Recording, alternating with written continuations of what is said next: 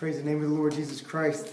I hope you don't find it strange that this morning we're not focusing on our Lord's triumphal entry. It'd be very appropriate for us to do that.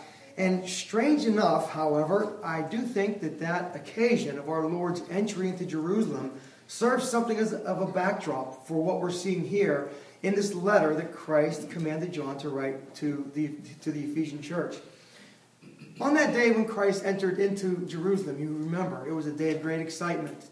There was much by way of a looking forward to the Lord Jesus Christ coming as the promised one of Israel. There was a sense in which this was the high point of his earthly ministry. There was much, we might say, by way of indication of outward love, wasn't there? But within one short week, that outward love proved itself to be non-existent. There was no love at all. Well, this idea of love for Christ and this idea of the genuineness of love is one of the important things that as Christians we must deal with throughout our entire life. And the reason why I say that is because our Lord Jesus Christ himself, if I can say it this way, takes specific notice of our love. He knows the degree of love that we have. He knows the genuineness of our love. He knows if there is anything stealing away our love for him. He commends us for that love that is given to him truly. And what I want to do in this passage of Scripture as we are continuing through our exposition of the first 3 chapters of the book of Revelation, I want to take a look here as we find ourselves in Revelation chapter 2, verses 1 through 7, as it has been read to us. And I want to consider this epistle that our Lord Jesus Christ writes to the Ephesian church. In this epistle, what we will see is essentially this, that our Lord Jesus Christ, as I said before, makes it very clear that any declension of love that we have for him is a serious matter. Any declension of love that we have for Christ is a serious matter. He observes this. He sees this. He knows, again, the measures of our love for him. And therefore, because of that, I want to present this passage of Scripture to you along 3 lines. I want you to see how our Lord comes to this church and he manifests himself in a specific character to this church. He refers to himself as the one who holds the 7 stars and walks among the candlesticks. In other words, he presents himself in a particular character which shows something of his shepherding heart, keeping and watching, something of the security that he has for his churches, holding the 7 stars in his hand, something by way of his examination of the churches, walking among them. So we'll take a look at the character of our Lord Jesus Christ.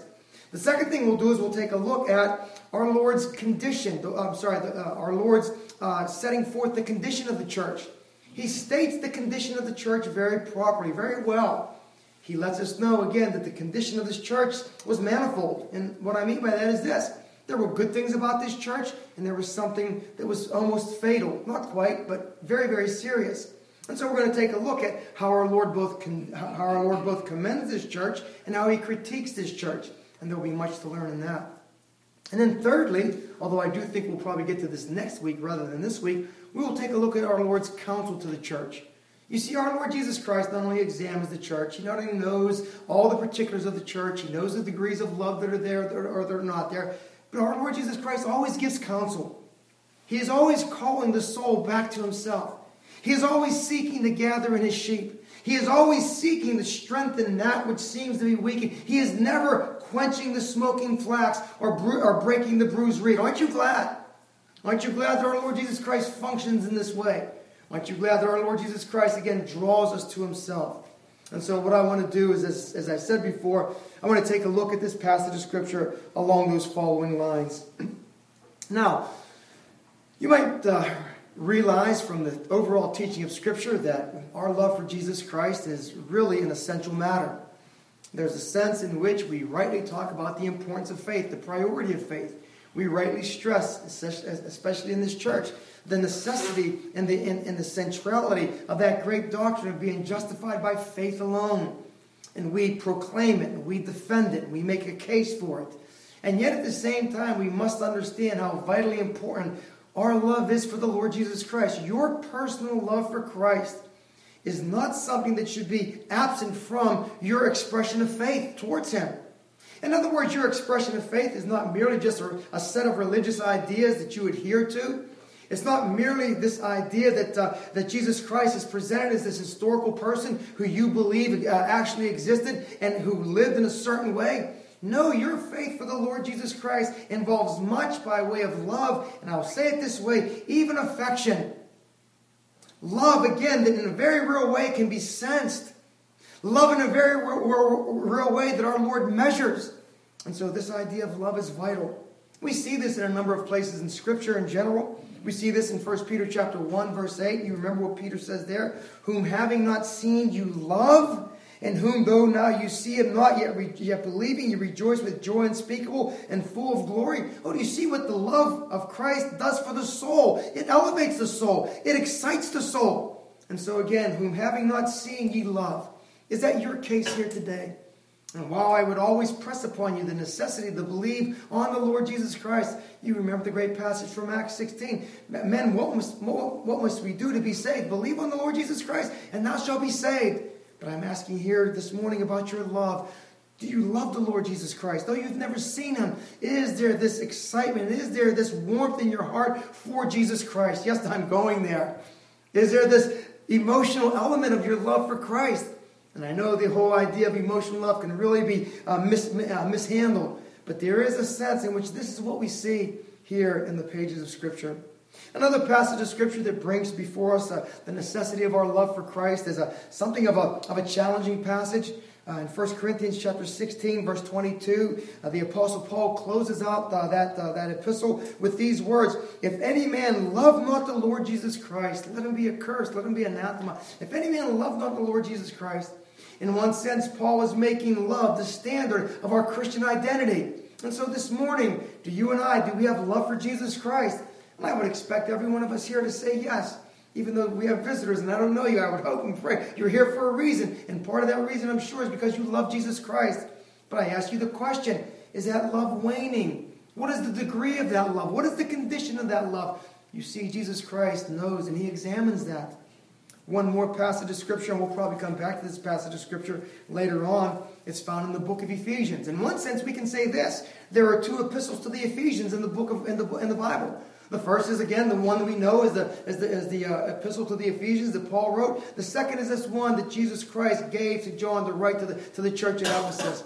And in that church at Ephesus, the Apostle Paul closes out that great epistle with these words, Grace be to all them that love our Lord Jesus Christ in sincerity.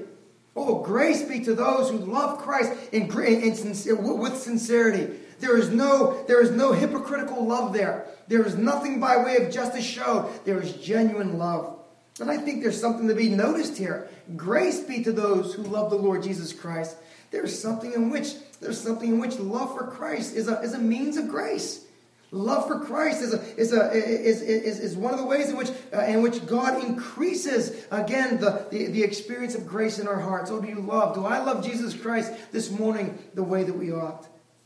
And so we're going to take a look at this idea of love for Christ. This reminds us of something that we've tried to touch on before as we've been developing this series in the book of Revelation. That when we come to these 7 churches, these churches were not only historical churches, but in one sense, these churches are also representative churches. The character qualities of these churches we find in all churches throughout all of history. There's a sense in which every church will have a mixture of that which is positive and that which is negative, not so positive.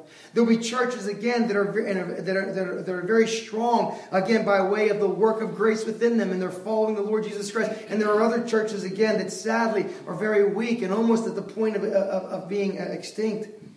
And so again, these 7 letters and what we're going to learn here today is appropriate to our day as well. And this was one of the reasons why we started this series on the book of Revelation.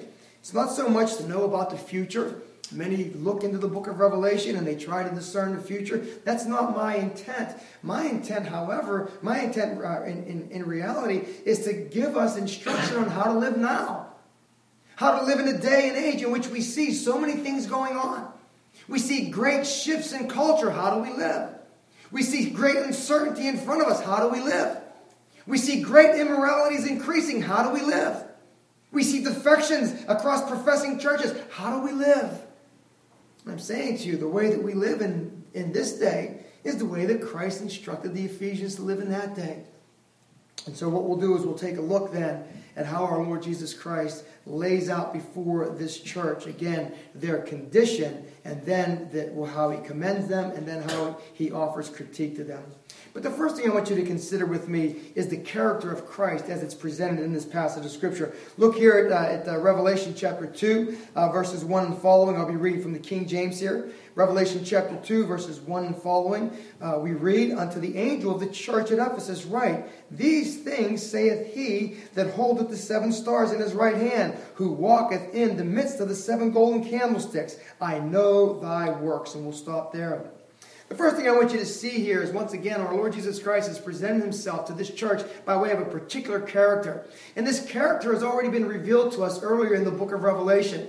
In Revelation chapter 1, verse 16, our Lord Jesus Christ makes mention of the fact that he has the 7 stars in his hands. And in this passage of Scripture, the word that is used there for holding is a stronger word than just having. And there's a sense in which we are seeing the security of the church in the hand of Jesus Christ. We're seeing the sovereignty of Christ over the church. We're seeing the control of Christ over his churches. And again, it's an encouraging thing to see. But we have to say something about both the angel of the church and the church at Ephesus itself. And let me say this, starting with the angel. We come back to this question, who is the angel? You remember how we entered into this discussion last week. We said that whenever we see this terminology here in the book of Revelation, some commentators believe that it's a reference to an actual angel that had responsibility for local congregations. And you might remember that I said that I really don't see this passage of Scripture teaching that. There are a number of reasons for that, some of which are found in the text itself. There are criticisms leveled against this angel, and I don't think that it would be something that we would see consistent with the ministry of angels in that way. The second way in which this term is understood, you might remember, is that this was a reference to the messengers that were coming to John from the various churches. But also not only the messengers in the sense of just delivering a message, but also a messenger was the messenger was one who had responsibility and accountability in that church. And it's very interesting to note that while our Lord Jesus Christ is writing or is dictating this letter to John for the church at Ephesus, he is doing it through the angel or the minister or the pastor. And much of what is said by way of either commendation or critique in this passage of Scripture is directed, yes, to the church, but also to the minister. And there's a sense in which the Lord Jesus Christ, when he mentions the things that are commendable, that's what that pastor of the church was doing. He was functioning in the way that Christ called him to function. But at the same time, by way of that critique, we see that there was also a critique that was leveled at that minister. And very interesting that both the minister and the church had a particular characteristic that our Lord Jesus Christ was directing himself towards.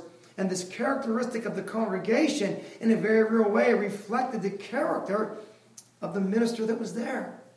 The importance, again, and the need for prayer for your minister, for your preacher, for your pastor, for pastors in general, those of you who are visiting. Your pastor needs your prayers. And so, again, this idea, this letter to the angel at the church at Ephesus. That brings us to the church at Ephesus. You probably are familiar with the fact that Ephesus was a very important church. It was a church that was greatly blessed on a number of accounts. Some of the greatest men on the pages of the New Testament ministered there. Of course, you know how that Paul founded the church there in Acts chapter 19. What a wonderful introduction this city of Ephesus had to the gospel. It was attended by great miraculous works. It was attended by the ministry of the Spirit of God. It was attended by way of the power of the Word of God prevailing over the mindset of the day. Read that all through Acts chapter 19, I think verses 1 through 20. The ministry at Ephesus, again, was just a phenomenal thing to see. It broke into the scene with great effect. And so again, when I think of our Lord Jesus Christ saying to this church, you've left your first love, were they leaving off something of the greatness of how the gospel impacted them at first? Sounds familiar, doesn't it? The way the gospel impacted them and us at first. We'll get to that here shortly. So this church at Ephesus had just great leadership there, we might say. Paul ministered there for 3 years. Timothy was a pastor there. This very Apostle John ministered there as well. As a matter of fact, some commentators tell us that after his exile on Patmos was over, he went back to the city of Ephesus. He went back to that church. And so this church, again, had just great men ministering there. Also, other men who were not so prominent in the New Testament were there. I hope I say his name right.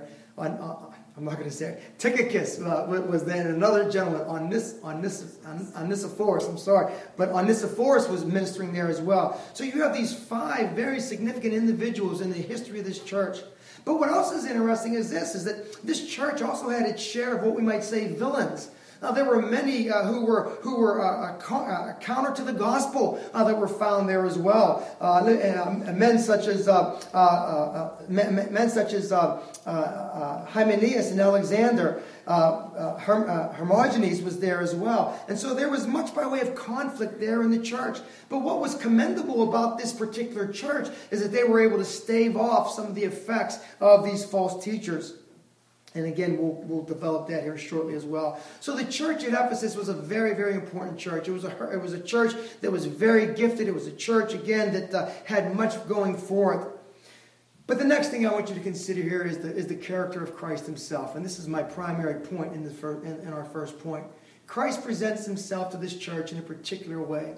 He presents himself, as I said before, as the one who holds the 7 stars and who walks among the candlesticks. I have to admit, I see something of Christ's ministry as the good shepherd at this point. Here is Christ again examining his flock. Here is Christ again keeping his flock safe. Here is Christ doing everything necessary. You might remember when our Lord Jesus Christ, when we said there in chapter 1 how John described him. He had that long flowing white garment with the golden girdle that went about his chest. And we said that was his priestly robes. It also had an element of a judicial character to it as well. And I think this is how we see Christ functioning here in this church. He is functioning both as a priest, ministering to these churches. He is functioning again as one who is examining these churches. And so here is our Lord Jesus Christ in his ministry to the church. And this ministry to his church goes on. As I said before, this is not just something that we look in the past and say, that's what Christ did then. No, Christ's ministry still goes on in the church today. There is still a sense in which the church is secure in Christ. There's more than a sense of that. There's a sense in which Christ is examining. He's walking among his churches. And as he walks among the churches, what does he see? He sees the love that's in there. And sometimes this love is commendable, and sometimes this love is waning. But our Lord Jesus Christ is always drawing these ones who have this love for him back to himself. And so our Lord's ministry there. Again, this idea, we have to make note of it. Our Lord Jesus Christ is holding the 7 stars. And this does speak of the security, particularly here of the angels, the pastors, the ministers.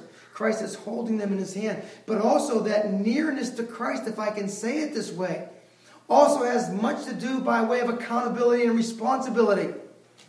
The angel, the minister, the pastor in the hand of Christ. And that nearness and that closeness, again, brings with it a certain amount of responsibility. This idea that all those who get close to God, again, there's something to be said there by way of great blessing, but also by way of awesome responsibility as well. And so here is Christ again, this one who presents himself in this exalted character, holding the 7 stars, walking among the 7 golden candlesticks. And one more thing I want you to see here. Notice there again in verse 2, he describes himself in verse 1, then he says here in verse 2, I know thy works. And there's a reason why I want to consider this under the character of Christ as opposed to the condition of the church or the commendation of the church. We can do both, but I want you to see it under the character of Christ. And this is the reason why. Our Lord Jesus Christ says to every one of these churches, I know thy works. And here what we see is the omniscience of our Lord Jesus Christ, looking and understanding and knowing everything about his church. He knows the spiritual state of his churches. He knows the conditions of the hearts of those who are in it. He knows the works of the church. He knows what is lacking in the church. He knows not only the church by way of its collective identity, he knows the church by way of its individual members as well. And Christ says to you, I know your works. And Christ says to you, I know your labors. And Christ says to you, I know your patience. You see, Christ, again, knows his sheep. Christ knows his churches. And so in this passage of Scripture, the first thing that we have in front of us is the character of Christ. It's an exalted view of him. He presents himself, as I said last week, and everything by way of his exalted glory, his mediatorial glory, functioning both as priest and now also as some having a judicial character about him as well. But our Lord Jesus Christ, again, to the church. And so these are the things that we see in this passage of Scripture concerning Christ and his ministry to the church. Well, the second thing I want you to see here now, and this is going to take us down from verses 2 to 4, and then we're going to pick up verse 6. The second thing I want you to see here now is Christ's commendation of this church. This church was, as I said before, it was a very, very significant church. This church had much going for it. This church, in a very real way, I'm going to say to you that I stumble to say this because but this church was such a church that many people we can almost hear some people saying, well, if it had that much going for it, why are you even making mention of anything that it had wrong? It had so much going. There were 9 specific things that our Lord Jesus Christ mentions by way of being commendable. And that one, however, that one great, serious lack that they had. And it reminds us of what we learned in our series in 1 Corinthians 13. I can speak with the tongues of men and angels. I can have all faith to move mountains. I can give my body to be burned. But if I have not love, it profits me nothing. If I have not love, I am nothing, Paul says. And so this need for love is essential. But let's take a look at how our Lord Jesus commends this church. He commends them for the following 9 things. He makes mention of their labor. He makes mention of their patience. He makes mention, and this will be surprising to us in our day, he makes mention of their intolerance for evil and evildoers. Surprising in our day that would be commended. He makes mention of their testing of the false apostles. He makes mention of their bearing up in persecution, their patience in trial. He mentions twice the fact of their work and their labor. He mentions the fact that they faint not in any of this. And he mentions also, lastly, there in verse 6, that they hate the deeds of the Nicolaitans. And this will be important because the Nicolaitans, they represented a particular, not only a doctrinal deviation, but a doctrinal deviation that led to a moral and ethical deviation as well. These were men, again, this was a group of men, a group of teachers that were allowing immoralities into the church. We'll get to that shortly. But I want you to see here that there's much to commend in this church. And it does, like I said, I'm going to say it again this way. I hesitate to say it. It gives me pause to even mention this. But you know how people think in our day. So if 9 things are going good, why would you mention one bad thing? And I want you to see, again, here our Lord Jesus Christ knows what he's doing. He realizes the essential nature of love. And to fail there is to fail at the most essential matter. And we can have everything going for us as a church by way of externals. And many of these things are vital. Many of these things must be happening. As a matter of fact, I would even suggest to you that these things that mark this church should be the things that mark our church. With the exception that we should make sure that our love is where it should be. But that we would be a church that would be active in our labor. That we would be a church that would be able to bear up patiently under any kind of hardship. That we would be a church that would be intolerant of evil and evildoers. That we would be a church that would be able to test teachers and false teachers, false apostles. That we would be a church that would be able to bear up under persecution. All these things, they are marks of a church, again, that has much grace upon it. And so there are these things that were commended. I think it's interesting that when we look at these 9 things, that we can find them kind of broken down into 3, but better yet, probably 4 categories. And what's interesting about this is that you see these categories, and the categories are as follows. We have a commendation for a doctrinal category. We have a commendation for an ethical category. We have commendations for practical matters, and we have a commendation for their Christological view or their understanding of what they were doing for Christ. And so these categories, and what's interesting about this is that these categories kind of remind us, if you're familiar with 1 John, kind of remind us of what we see in 1 John by way of the test of life. There's a sense in which there's a doctrinal matter that must be addressed. There's a sense in which there are ethical matters that must be addressed. There's a sense in which the view of Christ is primary there in 1 John. And so again, this categorizing, I think, is very helpful here. And let me suggest to you the following categories then, again, to repeat them to you. First, they were commended for their doctrinal awareness, we might say. We have this again in verse 2. Thou hast tried them which say they are apostles and are not, and hast found them to be false, or found them to be liars in the King James. There are a number of passages that support this idea. 1 John chapter 4, verse 1. Again, we were talking about 1 John. Beloved, believe not every spirit, but try the spirits to see whether they are of God, because many false prophets are gone out into the world. This is the perennial challenge, the perennial threat to the church of Jesus Christ, that falsehood would enter in. Acts chapter 17, again, verse 11. You know the great passage concerning the Bereans. They were more noble. Why? Because they searched the Scriptures to see whether or not the things that Paul was saying was true. In 2 Corinthians, Paul mentions the inroads that false apostles had made. For 2 Corinthians 11, verse 13. For such are false apostles, deceitful workers, transforming themselves into the apostles of Christ. This still goes on. Paul's final and parting admonition to the church at Ephesus there in Acts chapter 20, verse 29. For this I know, that after my departing shall grievous wolves enter in among you, not sparing the flock.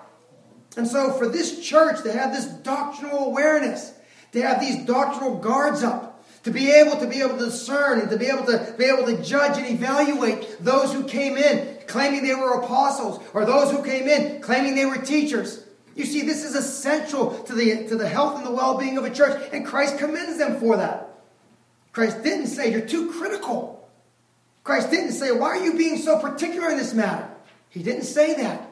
He commended this church for this. And so again, their first commendation, I would suggest to you, was a doctrinal commendation. The second commendation that they're noted for was ethical. And this has to do with that little phrase there that we see. I believe it's in verse 2 here, where we read the following: "Thou canst not bear them which are evil." The NIV puts it this way: you cannot tolerate evildoers. You cannot tolerate. Imagine that, an intolerant church. An intolerant church, a church intolerant of evil, being commended by Jesus. We have people today in churches that tell us that Jesus would never do anything like that. They make that the mainstay of their ministry. This is how they identify themselves. And so I want you to see and understand something here. Christ is commending this church for something that the world would condemn them for. Things don't change, do they? And so here again was this ethical category that they were being faithful to. And the other thing that we see here by way of their ethical, and this reaches over into the doctrinal as well, but I'm going to place it here in the ethical, is that they hated the deeds of the Nicolaitans. Why am I putting this into the ethical category? Because one of the things that let me say this. The Nicolaitans are a very interesting group in Scripture. And the reason why they're interesting is because you can't read anything about the Nicolaitans without reading this. We know very little about the Nicolaitans. It's one of these interesting things. But one of the things that we can gather and glean from the Nicolaitans, as we see how they are mentioned to one of the other churches, as we see how they are connected with the doctrine that's connected with Jezebel, what we begin to see and understand is that these individuals were of that stripe of libertines or libertarians that were introducing loose moral ethical codes within the church. There was a moving away from holiness. There was, again, this idea that our freedom in Christ allowed us to live in ways that were contrary to Christ. And again, this is antithetical to the very work of the gospel. I've said it like this, and I hate to use this term this way, but I will. If your religion doesn't make you a better person, what good is it? If your faith in Christ does not express itself in holiness and conformity to Christ, what good is it? And so these Nicolaitans, again, they were ones that allowed these things to come into the church. Let me say this, again, I've said it this way, they were intolerant of evil. Now, we can't close our eyes to the fact that intolerance, in one sense, has been a blight on humanity. Man's inhumanity to man sometimes is just too apparent and too readily seen. And so we have to know how to properly gauge and bring this all into proper perspective. So let me say it this way. I think that Paul helps us here in the way that he deals with the sinning brother in 1 Corinthians chapter 5. And let me just read there. You can turn there if you want, 1 Corinthians chapter 5. I'm going to be reading from verses 9 through 13. Paul says this, I wrote unto you in an epistle not to company with fornicators, yet not altogether with fornicators of this world, or with the covetous, or with the extortioners, or with the idolaters. For then, and this is the key, for then you must needs go out of the world. He said you're never going to be separate from people like this. This is people that are in the world. He says, but now I have written to you, not to keep company if any man that is called a brother be a fornicator, or covetous, or an idolater, or a railer, or a drunkard, or an extortioner. With such a one know not to eat. And what Paul is saying is this, listen, we know the world we live in is a fallen world.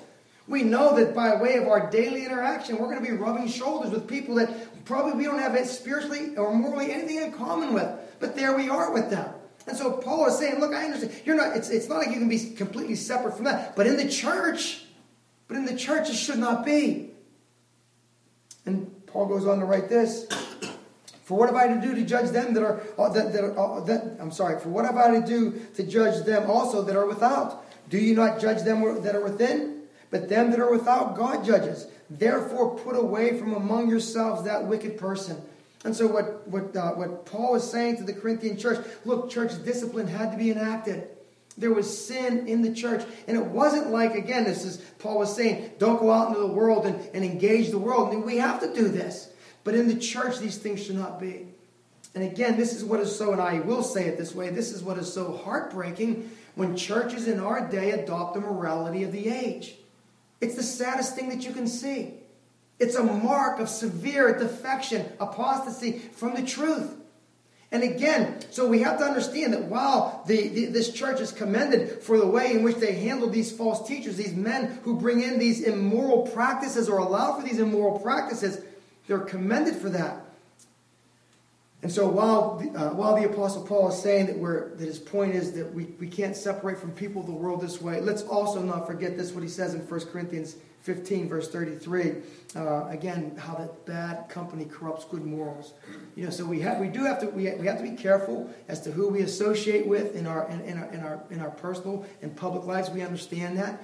We can't be impacted by a worldview that runs counter to the Scripture.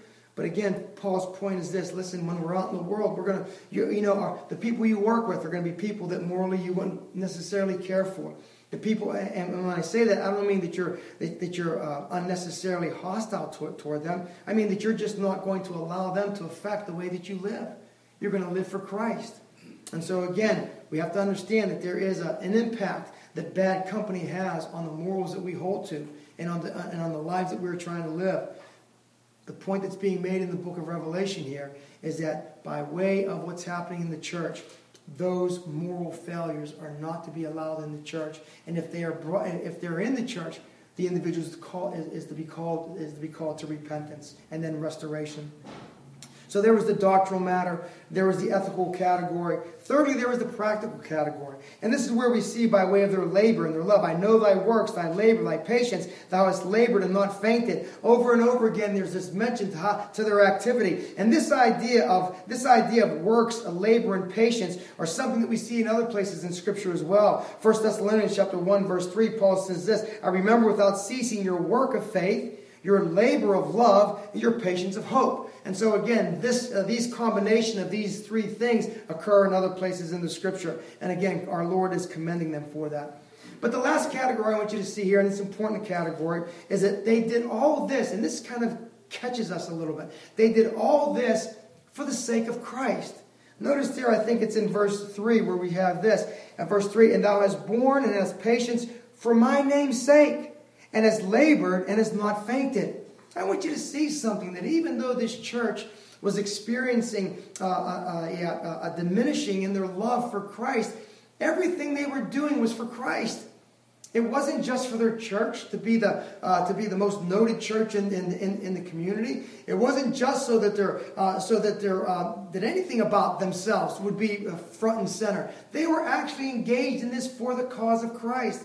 And this is something that's it's kind of insightful to see. Because what we're seeing here is this, that there can be much that is done for Christ that is not wrong in and of itself. As I said before, these things ought to be done. But because there was this loss and this diminishing of their love for Christ, this had to be addressed. I want to say one more thing about their faithfulness to Christ in this regard, and it's this: here they were again experiencing much by way of difficulty. If you read that 19th chapter of Acts, again there was a lot of difficulty that came upon the professing church because they were upsetting the cart at that day. They were upsetting the religious world. They were upsetting the economic world at that time. And the outside world brought much by way of difficulty on them. But yet for the cause of Christ, they stayed faithful. They had these individuals coming in teaching these corrupt doctrines, yet they stayed faithful. And the point that I want you to see is this: it's not easy to stand against evil and falsehood in a day in which Christ calls us to faithfulness. But that's what we're called to.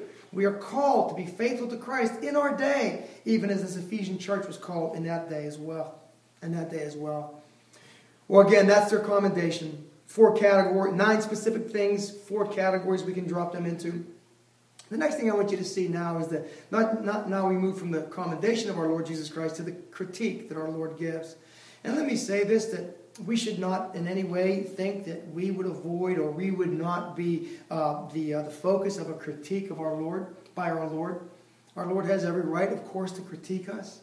And I hope you know and understand that as you and I read through the Scriptures, as we interact with one another, as Scripture is brought to bear on our conscience and our thinking, oftentimes Christ will reprove us. Oftentimes shortcomings will be seen. In our conversations one with another, bringing Scripture to bear, we see again places maybe where we need to make adjustments. And so again, this idea of Christ critiquing the church is not something that should be foreign to us. We should not shy away from these things.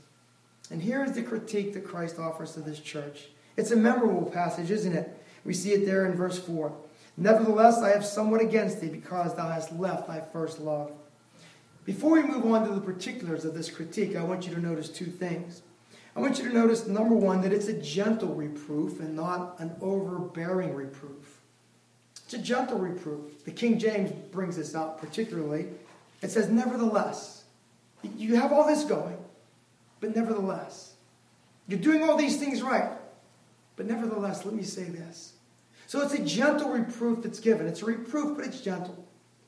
The second thing I want you to see is that this reproof or this critique is bookended by commendation. We have 8 commendations there in verses 2 through 4. And then we have that 9th commendation there in verse 5, I believe it is. We have, in verse 6 we have it. And that commendation is this: once again, thou hatest the deeds of the Nicolaitans. So notice how Christ is critiquing his church. He's doing it in a way that shows all the tenderness that he possesses as a shepherd, doesn't it? He does it in a way that brings to our thinking and to our mind everything by way of his awareness of who and what we are as individuals and as a church. But Christ, as I said before, he is not breaking the bruised reed. He is not quenching the smoking flax. He's tenderly coming alongside this church and encouraging it. He tenderly comes alongside of you, and he tenderly comes alongside of me. And he encourages us in the way that we ought to go. Yes, there may be things that Christ puts his finger on. And may he do it more and more. May our sensitivity to the work of the Spirit of God within us be such that we take no offense at these things. That we don't fall into this thing. Well, I'm doing all this right. And you're going to call me out on this one thing? May that be far from us. And so again, here's our Lord Jesus Christ. Like I said before, it's a memorable passage. Thou hast left thy first love. It reminds us of a passage in the Old Testament where God bemoans the fact that Israel was defecting in her love for God. Jeremiah chapter 2, verse 2, go and cry in the ears of Jerusalem, saying, thus saith the Lord, I remember thee, the kindness of thy youth. And this is the classic little phrase, the love of thine espousals, when thou wentest after me in the wilderness, in a land that was not sown. The love of thine espousals. There we were in this relationship of love, having all of the excitement of being new and fresh and things it was just invaluable. And now as time has gone on, what has happened to it? We know this not only in our religious or spiritual life, we know this in our own personal lives as well, do we not? can I be very, very careful here, but can I say this? And I'm speaking especially now to the men, to the husbands here. Man, do our wives know that we love them to the same degree, if not a greater degree, now than what we did when we were first married? Are those emphases of our espousals still fresh in your ears? Would they say maybe many things about us, but they wouldn't say that our love is diminishing? They might say, yeah, he makes a mess and he doesn't do this, but he loves me. And ladies, let me say this. You may know just how much it means to your husband when he knows that you know that you love him. Men, let's make sure that we convey that. But there's nothing like it. And to know that Christ loves his church, and to know that Christ loves you, let him deal with us as we are. Because he's not doing it to destroy us. He's doing it to draw us back to himself. And so again, here is this love that our Lord Jesus Christ noticed when it begins to diminish, even as God the Father noticed it in the people of Israel. So how do we explain this first love that our Lord noticed this defection from? How do we explain it? Well, let me say this. I do think there's a sense in which we shouldn't be afraid to say that it did have emotional and affective elements to it. I know that so oftentimes when we define love, we want to be very careful not to define love in a way that is just emotion. I would agree wholeheartedly with that, because love isn't just emotion. But love does have this emotional element to it, doesn't it? There are these tugs on the heart concerning love. There is the reality of being lovesick. And don't get me wrong, because I'm not like the most romantic guy around, but these things are true. I remember years and years ago, probably maybe 30 or maybe 35 years ago, me and my first pastor, we were actually driving down to Carlisle to go to the Banner of Truth bookstore. And we were all excited about it. Had our books lined up that we wanted to get. We were stopping at used bookstores along the way. And we got maybe about, I don't think we were 2 or 3 hours from home. And Pastor Maria, God bless him, God bless his wife. His wife's name was Fanny Maria. We're driving, and Pastor says, after about 2 hours, he says, I miss Fanny. I'm thinking to myself, Pastor, we've only been gone a couple hours. What are you talking about? But here was this man. Again, at the time, he had to be probably in his 70s. His love for his wife. And let me say this. The reason why I'm bringing that out is to say this. That however else we describe this love here in Revelation chapter 2, it does have emotive and affective elements to it. It isn't just, again, about doing the right thing, because they were doing the right thing. But the love was being, but there was that awareness that love was diminishing. So how would we see this love marked? I think one of the ways that we could see it marked, I think it would include something of that mindset of Mary Magdalene when she saw Jesus on the morning of the resurrection. You remember that? She fell and she embraced his feet. She looks into the grave, into the tomb. She doesn't know. She sees that he's not there. She hears a voice behind him, and she doesn't know who the voice is. And there's such love, such movement of her emotions. That what did she say? Show me where he's at, and I'll take him and I'll bring him. It doesn't matter. I'll do it myself. The love she had. I think as well that we can see the woman in the Pharisee's house, that sinful woman in the Pharisee's house. You remember her, right? Luke 7, verses 36 and 38. One of the Pharisees desired that he would come and eat with them. And he went to the Pharisee's house and sat down to meat. And behold, a woman in that city, which was a sinner, when she knew that Jesus sat at meat in the Pharisee's house, brought an alabaster box of ointment and stood at his feet behind him, weeping, and began to wash his feet with tears, and then wiped them with the hairs of her head, and kissed his feet and anointed them with ointment. I think this love for Christ that he's looking for has to include that. And then he says, remember when the Pharisee takes issue, and again, are you ever convicted in Scripture when you read the Scripture and you see like the bad guy in the narrative, kind of like you're more like the bad guy than you are the good guy in the narrative? I hate to say it, I can easily see myself saying, whoa, what's going, but what does our Lord say? Luke 7:47, wherefore I say unto thee, her sins, which are many, are forgiven, for she loved much. So I'm saying to you that this love for Christ involves the totality of who we are. and all of our regenerate state. That this grace that God is working in us does contain this love for the Lord Jesus Christ. And so again, this is, I think, one of the ways in which we can see this love.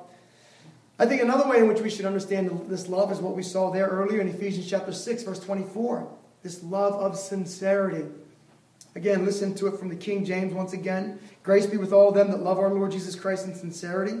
Listen to how the ESV puts it. Grace be to all those who love the Lord Jesus Christ with love incorruptible.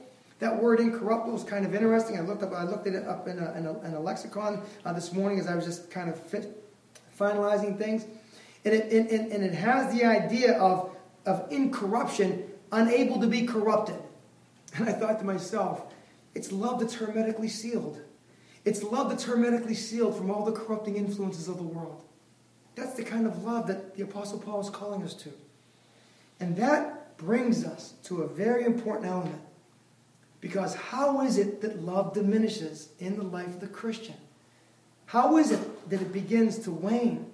What I would say to you then is this, as we see the reasons for this by way of the teaching of our Lord.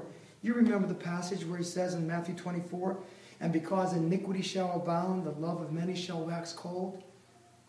When iniquity abounds, when we're careless in our spiritual lives, when we find ourselves immersed more and more in a culture where sin is more and more increasing, it's always a challenge to our love for Christ. If you go back to that passage of Scripture in Jeremiah, that second chapter of Jeremiah, not only is that passage kind of famous, the love of thine espousals, but there's another kind of famous passage of Scripture in Jeremiah chapter 2. And it's that passage of Scripture, my people have committed two evils. They have forsaken me, and they have hewn out for themselves cisterns which cannot hold water. And I want you to see something there. Whenever there is a defection from Christ, there is a drawing towards something else. And what was problematic for the people of Jeremiah's day was that they were just kind of, I don't want to overspeak, they were just kind of done with God, as it were. And they would not stay in a morally or spiritually neutral state. They would be attracted to something.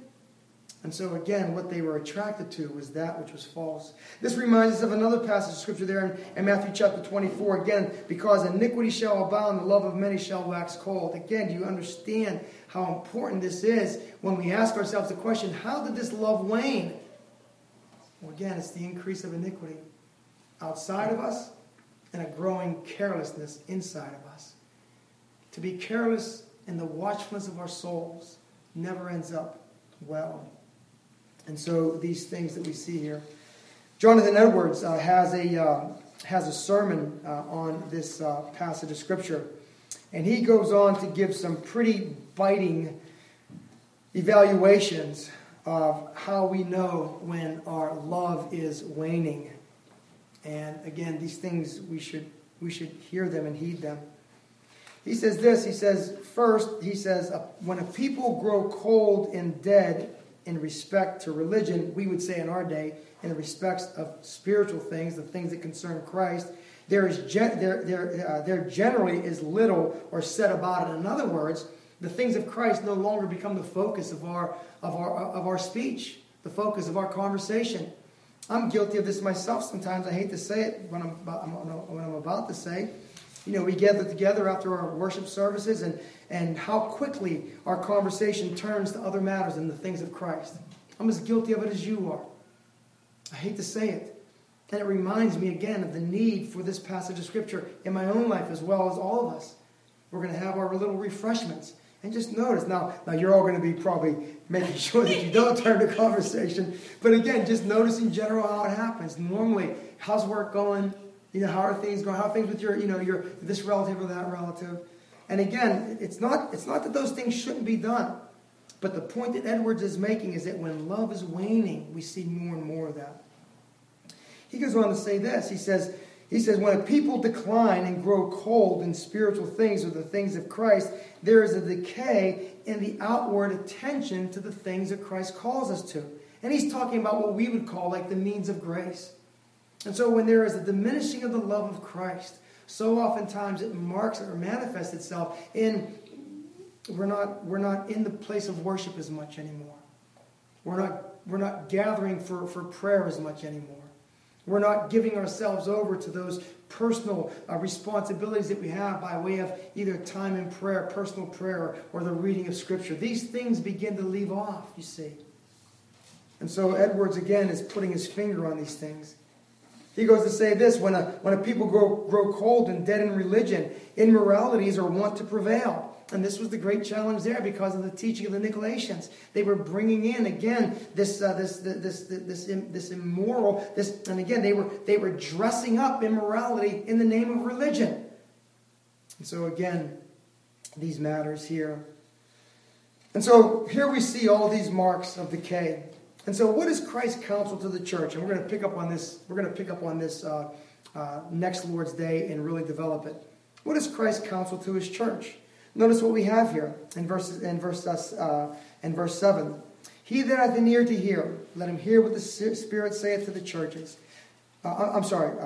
Verse 5. Notice what Christ's counsel to the church is. Remember therefore from whence thou art fallen, and repent, and do the first works, or else I will come unto thee quickly, and I will remove thy candlestick out of its place, except thou repent. And then in verse 7, he that has an ear, let him hear what the Spirit says to the churches. So how do we correct this declining love if we are guilty of it? How do we make sure that our love is increased? And notice what our Lord Jesus Christ says. He says, repent, number 1. He says, remember, number 2. He says, do the first works, number 3. And he calls for repentance again. And then lastly, he says this, he that hath an ear to hear, let him hear what the Spirit says to the churches. Next week, we're going to develop verses 5 and 7. But let me just leave off this for today to prepare us for next week. How do we correct this diminishing of love? If we are experiencing that, how do we correct it? We correct it by pleading with the Lord Jesus Christ and with the Heavenly Father to give us greater measures of His Spirit upon us. Luke chapter 11, verse 13. If you being evil know how to give good things to your children, how much more shall your Heavenly Father give the Holy Spirit to those who ask Him? This is a spiritual work that we're called to.